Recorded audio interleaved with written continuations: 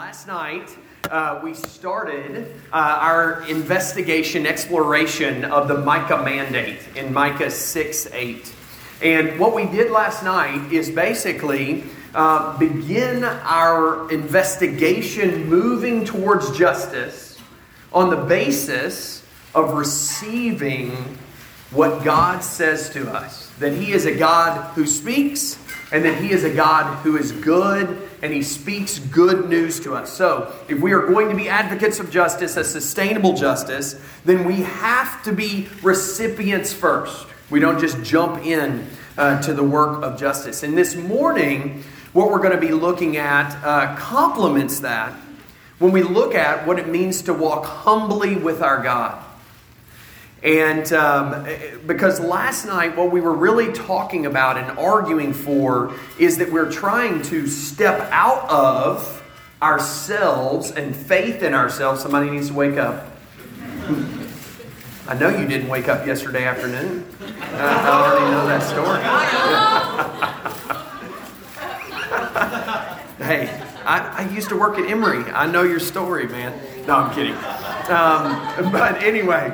that what we saw yesterday was this stepping out of faith in ourselves, where we by nature and by culture want to put ourselves at the center of the story. We want to be the hero. And really, we are the antagonist. And that is going to necessarily mean that we need to have a posture of receiving first, and then also humility. I mentioned this last night, but we're basically inverting Micah's mandate here to kind of show a little bit more clearly the redemptive logic. The focus of Micah is justice. And so what he starts his mandate, do justice, love mercy or kindness, and walk humbly with our God. We're going to invert those because what's happening here is the walk humbly with God is really our heart posture towards the Lord. That if we're going to be advocates of justice, then we need to first be dependent. And then the second thing is that we're going to look at tonight is the concept of loving mercy, loving kindness. That God's people are recipients of mercy, and therefore we love to lavish mercy on others, or at least we should. And so that's really our heart posture towards others.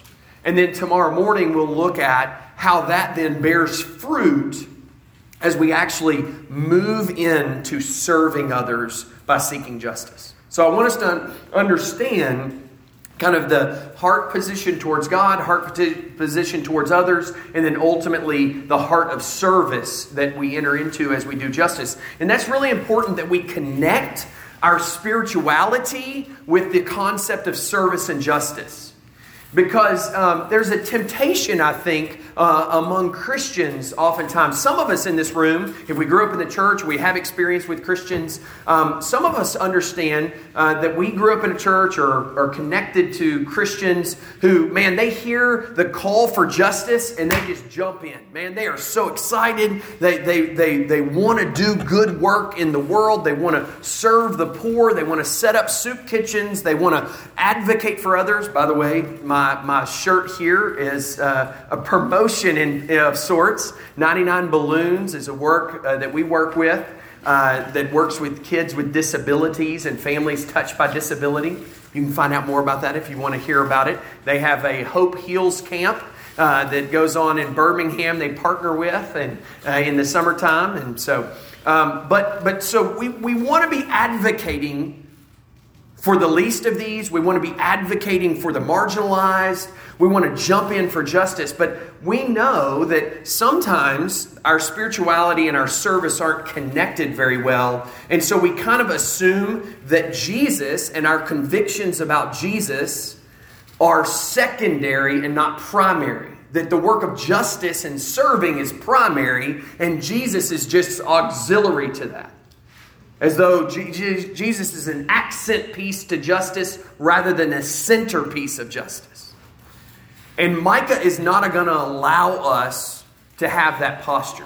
Because he's going to build this redemptive logic for us of our heart posture towards God, our heart posture towards others, and then ultimately our acts of service. And He's going to anchor our spirituality and our service. And we know that some of us fall in the ditch on the opposite side.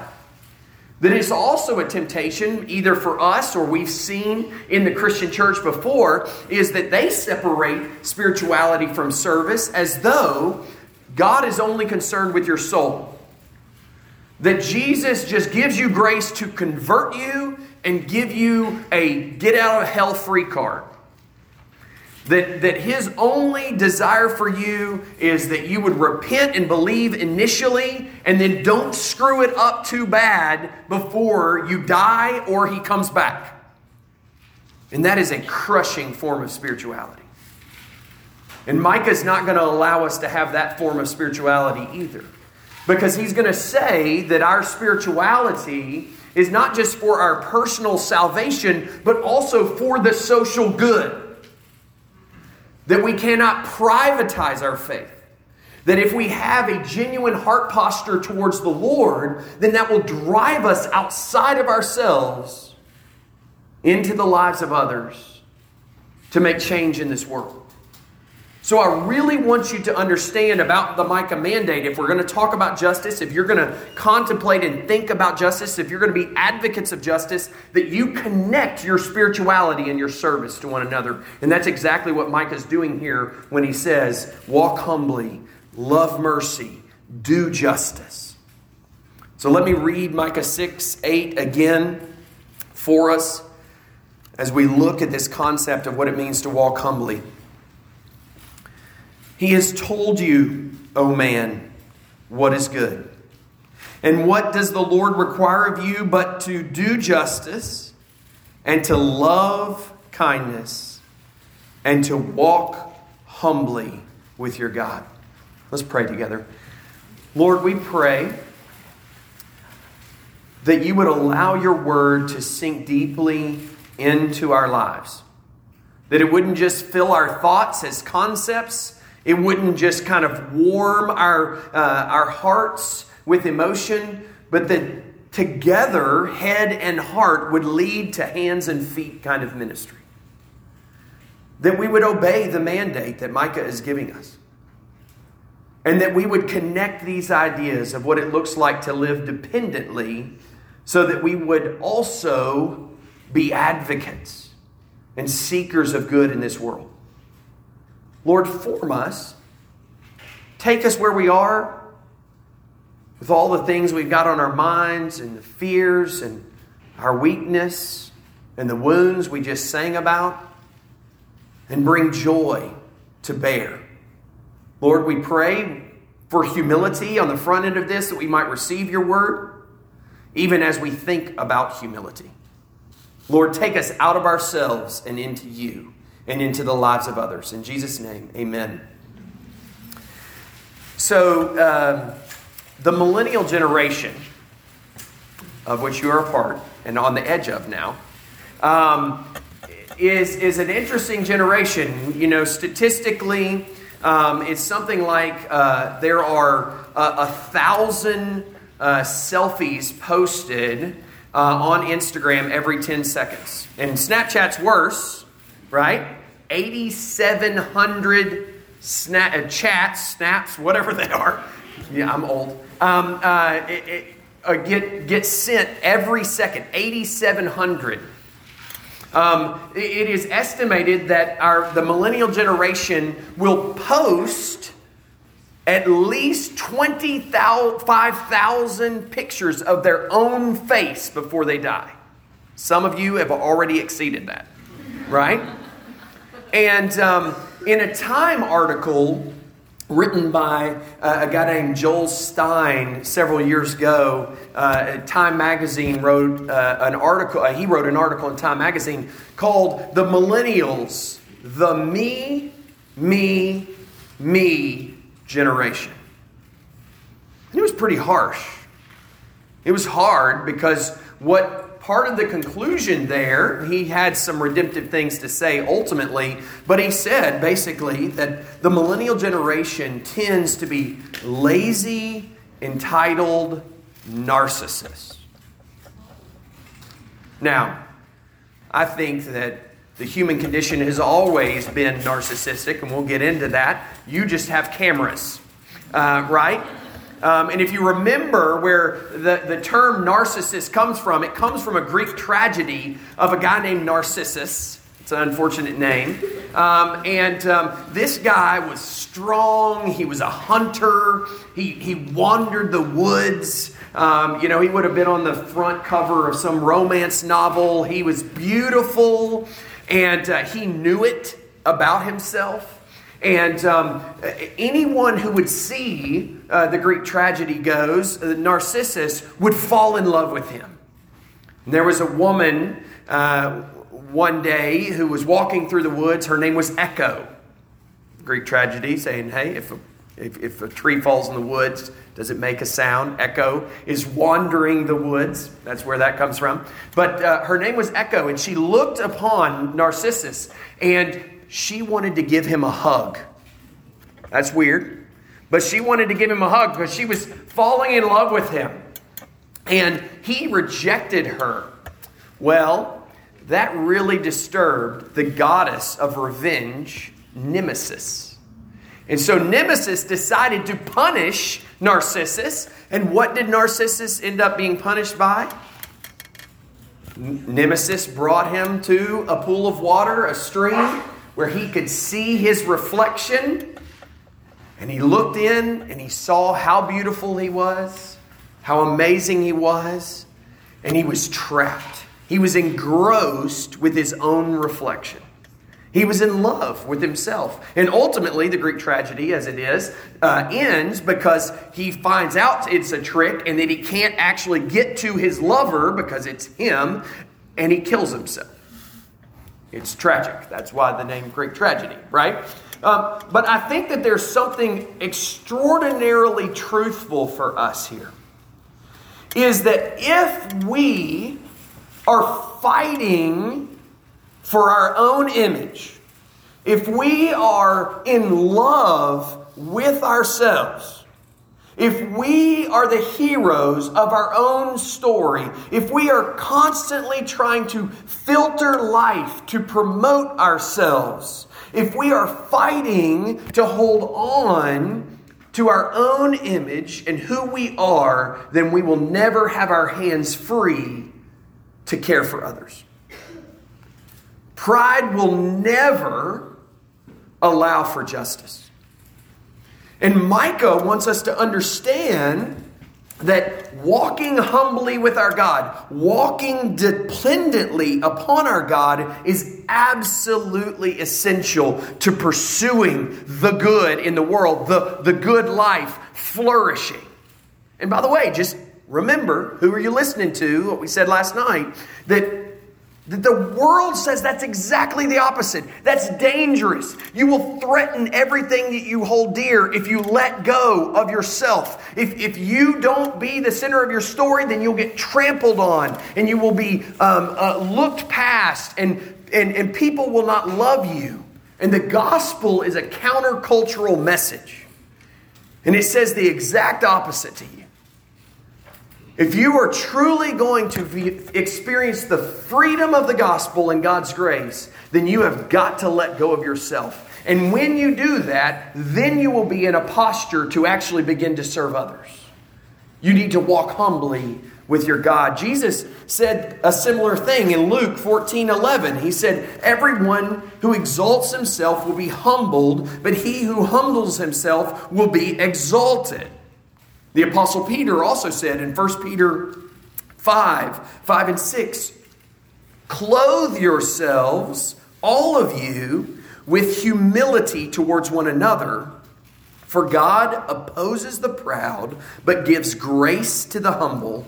Humble yourselves, therefore, under the mighty hand of God, so that at the proper time he may exalt you. Humility has been called the queen of the Christian virtues.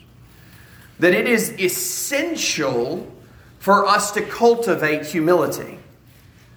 And I think it's hard for us. I think it's hard for us because of our natural sinful posture. It's not just you who are the me generation. That's always been the case. Our narcissism might have manifested itself in different forms. It might have been narcissism that remains really buttoned up, or it might be eccentric and kind of hedonistic. But the human condition is that we love ourselves. And we convince ourselves that the way of flourishing is to love ourselves. That we stand on our rights and we get ours, and then we kind of convince ourselves that once we get all that we need, we'll then begin to be generous. And that's wrong. And you know people like that. Maybe that's your own heart. Because there's an insatiable appetite for me. And I never end up being an instrument of justice and mercy and good in the world if I'm consumed with myself. And so Micah's going to take us outside of ourselves. And I want to look at three things briefly for our time this morning. The first thing is what humility is and is not, because there's a lot of confusion there. How Jesus models humility. And then ultimately I want to kind of reflect for just a few minutes on the freedom that is given to us if we are truly humble, if we're truly taken outside of the center of our stories, of the blessing that God gives. As Jesus even talked about, that he who humbles himself will be exalted, he will be blessed, he will be made whole. And so what is humility and what it is not? Some people assume that humility is a personality type. Like if you're introverted, you must be humble. You don't want to be the center of attention, so that's natural humility. No, that's not really the gospel humility we're talking about here. Also, some people, maybe in more southern culture for some of you, we assume humility is like a nicety where rich people talk about poor people, where we go, oh, bless their heart, right? That's the introduction of every southern gossip story, bless her heart, and then just go on. But they say, he comes from humble means. That's usually people with greater means talking down to people. That's not what we're really talking about. We're not talking about economic status there, or it's not a patronizing tone. We're also not talking about humility as a nicety. Like if, Stephen, come up here. I've given you an award. And he goes, oh, I'm so humbled to be here tonight. No, that's not what we're talking about here. So what is it? Well, a couple more things that it's not. Humility is not uncertainty. That's a big one in your culture and in our generational moment. That the assumption, especially for Christians, that is if you're going to be humble, then you need to be kind of ambivalent about what you believe. And Micah is saying, no, you need to be convinced of what you believe in order to be humble. Because the content of what we believe about God's grace gives you the freedom towards self-forgetfulness. That it's actually the substance and being more anchored and more convinced of the truth of the gospel. Not ambivalent, not apathetic, not uncertain, but a certainty of the grace of God in order to free you from being the hero of your story. Which ultimately turns many of our friends away from the gospel because they see the pride of the church.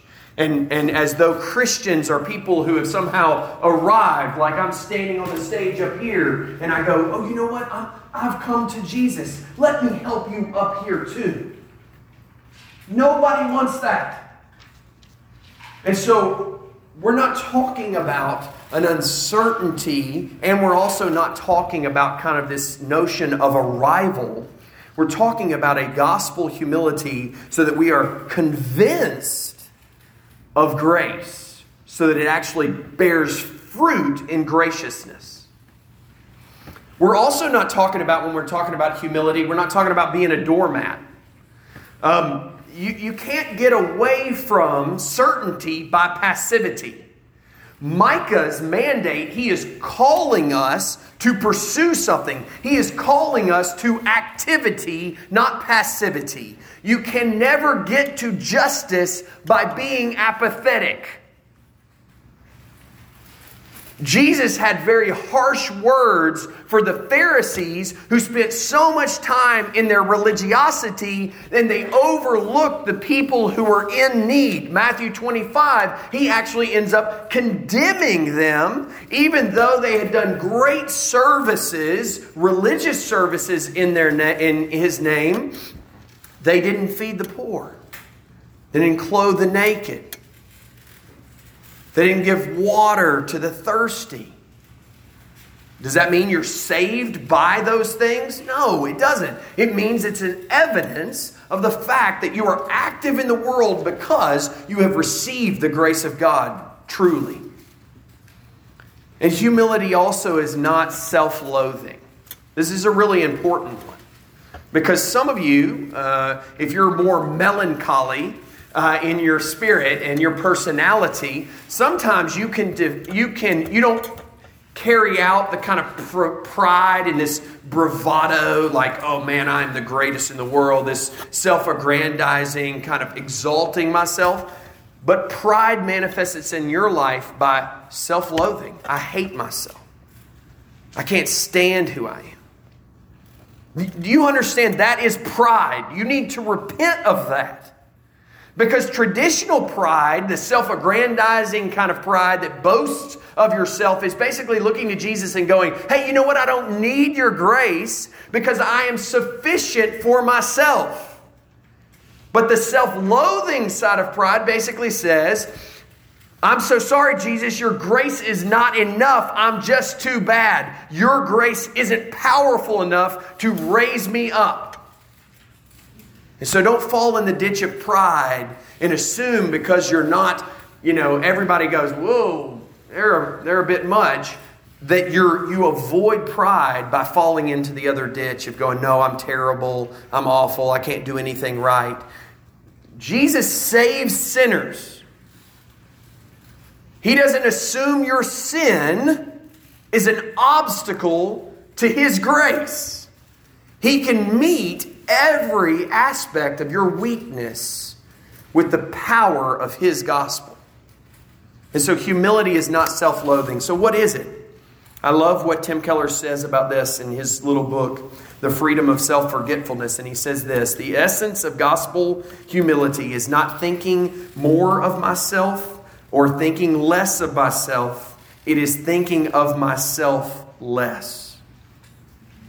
It is letting go of me being the center of the story, or always tying the narratives of my conversations back to me or what I'm getting out of it, but that you are truly freed in the gospel to be self-forgetful.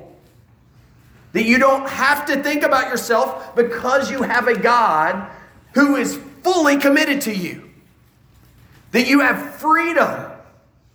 We'll talk about that in a second, but we see first Jesus really model this humility. God, and this is this point here, that Jesus models humility for us. What I want you to understand about this is that God's call, His mandate for us to walk humbly with God is not an abstract act.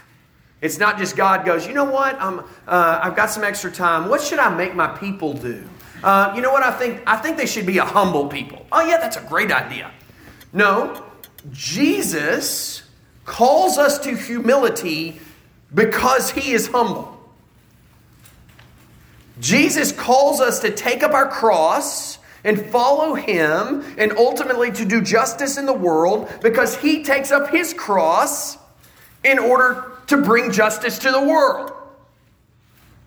It's not an abstract concept. Humility is not just, an abstract virtue that God thought might be good for you. It's something that He actually walks into. And two things Jesus does here that I want to point out about Him walking in humility. The first thing is this, that when Jesus walks in humility, He knows your weakness.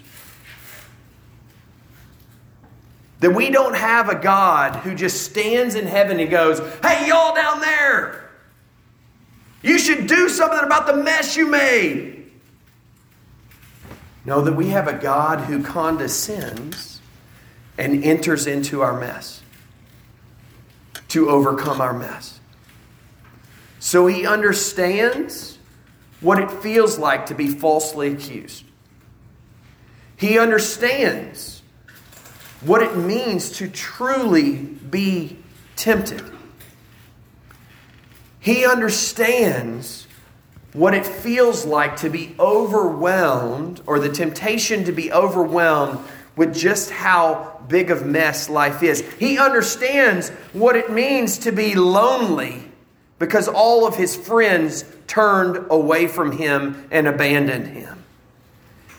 He knows what it is to be hungry and thirsty. He knows what it is to be tired and hurting at the end of a long day. He knows what it is to invite someone into the grace of the gospel and to be rejected and to be maligned because of it. He knows what it is to say, I want to love you genuinely, and someone assume that he is hating them. He understands your weakness, and he calls you to humility because he experienced that humiliation. And the other aspect of Jesus walking into humility here is that he absorbs injustice when he does that. That he walks into our mess to overcome it. And so Jesus understands that there's a connection between serving and suffering. And he will not eliminate that for you either. Part of humility is accepting this world is fractured, we are fractured, and it is walking humbly with a God who is the healer of that. Not kind of taking his tools and taking his agenda and going, okay, God, follow me. But him looking at us and going, no, follow me. And as I lead you to serve others, I will also lead you to suffer for others. That if you are going to be advocates of justice in this world, then it may mean that you don't receive justice. Are you willing to accept that? It's part of what Micah's saying is humility here, of following the path of Jesus.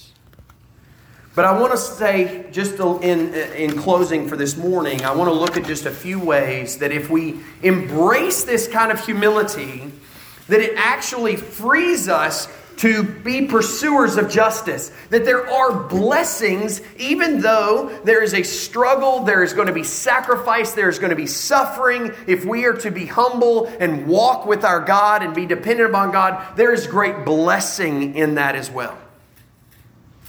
A truly humble people are a truly free people. And again, radically countercultural. Completely opposite to everything you're inundated with all the time. But good, really good, the best good news. Because humility frees you. Some of the ways that humility frees you are this: that it takes you off of the roller coaster ride of relationship with God. That if you are a recipient of His grace, rather than desperately trying to prove your worth to others and your worth to God, that He pulls you off of that up and down roller coaster. We live in a Christian culture. Some of you who were raised in the church were experiencing, we are obsessed with Christian highs. We're all chasing mountaintops. We want to experience something that is radical and life-changing. And in an attempt to build our spirituality around that, we are just chasing after and oftentimes defeated and weary. And God is saying, walk humbly with me. Depend upon me. Sometimes I will take you into the valley of the shadow of death if you're walking with me. And sometimes I will lead you to places of genuine and great refreshment and flourishing. But I'm going to pull you off of the roller coaster of good and bad days with Jesus and just allow you to humbly walk with me. It's not sexy. It's not sexy Christianity. It's just humble Christianity. But it happens to be life-giving. Because some of you know the tragedy of riding that roller coaster over and over again. Oh, I'm close to God. Wait a second, I'm far from God. God's really happy with me. I think God's really upset with me. That whiplash effect is devastating to your spiritual formation. It's like a little kid who grows up. Some of you grew up in tough circumstances where your parents either were divorced or your parents were incarcerated, or you didn't have enough money, or you lived with an aunt and uncle because your parents were addicts. I know those stories. And when you're in those destabilizing situations, it's hard to grow up and to feel safe. And if we import that kind of insecurity into our relationship with God, you will never grow up into people who are advocates for justice, because you will always be insecure. And God doesn't want you to be insecure. He wants you to walk humbly with Him. It also frees you, if we're humble, it frees us from anger, because we don't have to be our own defenders. We don't have to be ready for a fight. Oh, you don't believe that? You know that. Don't be a jerk for Jesus. Don't do that. Walk humbly with God. Be willing to listen. Listen to God and listen to your friends. Listen to those around you who do not believe and have genuine questions. Don't always be on the defensive, because you rest secure. You can invite your friends to say, come, test drive this faith. Come and see it. Taste and see that God is good. Not because you got all the answers. Not because you've taken some great apologetics classes. But because you're walking humbly with God and depending upon His grace. It is the freedom from self-promotion. The exhausting experience of always filtering your life to look good. And it's not. And therefore it's also the freedom, if we're truly humble, it's the freedom to be weak. Your RUF group, your church, when people walk in, and let's just say an alien lands in your RUF large group next week, what are they going to discern about your people? About who you are as a community? Are they going to go, man, these are the best looking people I've ever seen. Hey, oh, these are the smartest people I've ever seen. This is God's best. I know some of you think that. But one of the things they should see, if this is true, is weakness.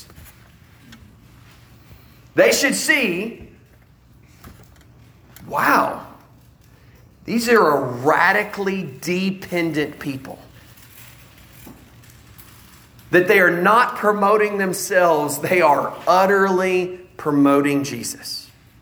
They are free to not be strong because He is. That's what gospel humility looks like. It frees us to be weak.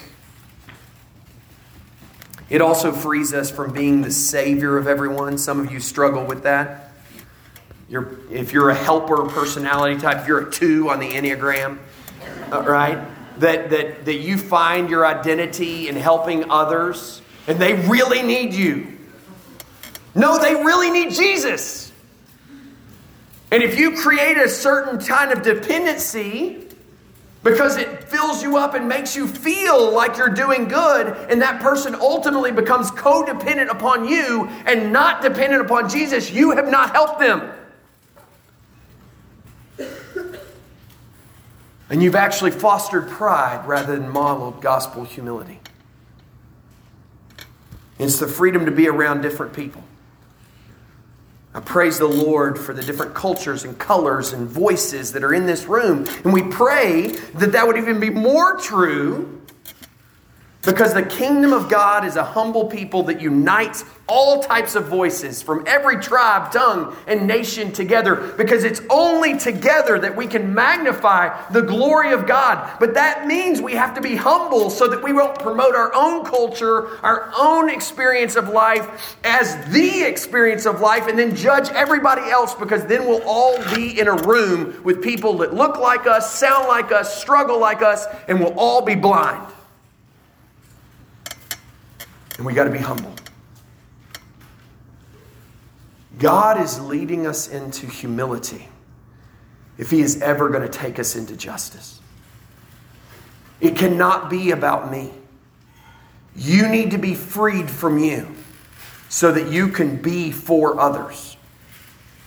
You don't need to advance the idea that you're the hero of the story, of your own story, or of somebody else's story.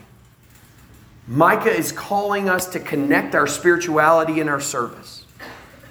That we walk humbly with our God as we pursue mercy and ultimately justice. Take ourselves out of the center of the story. And it is freeing. And it is also ultimately inviting to others around us. That they might not see you and how great you are, but how great our God is. A God of grace and mercy. Let's pray together. Our Lord and our God, we thank you for the call of humility, and we recognize that it is hard. I don't want to be humble. I like being the center of my story. I like to fight for what I believe and what I want and what I feel like I am due and my rights. And please, Lord, take me out of that place, because I will never be an advocate of justice if that is my posture towards others. Have mercy upon us, Lord.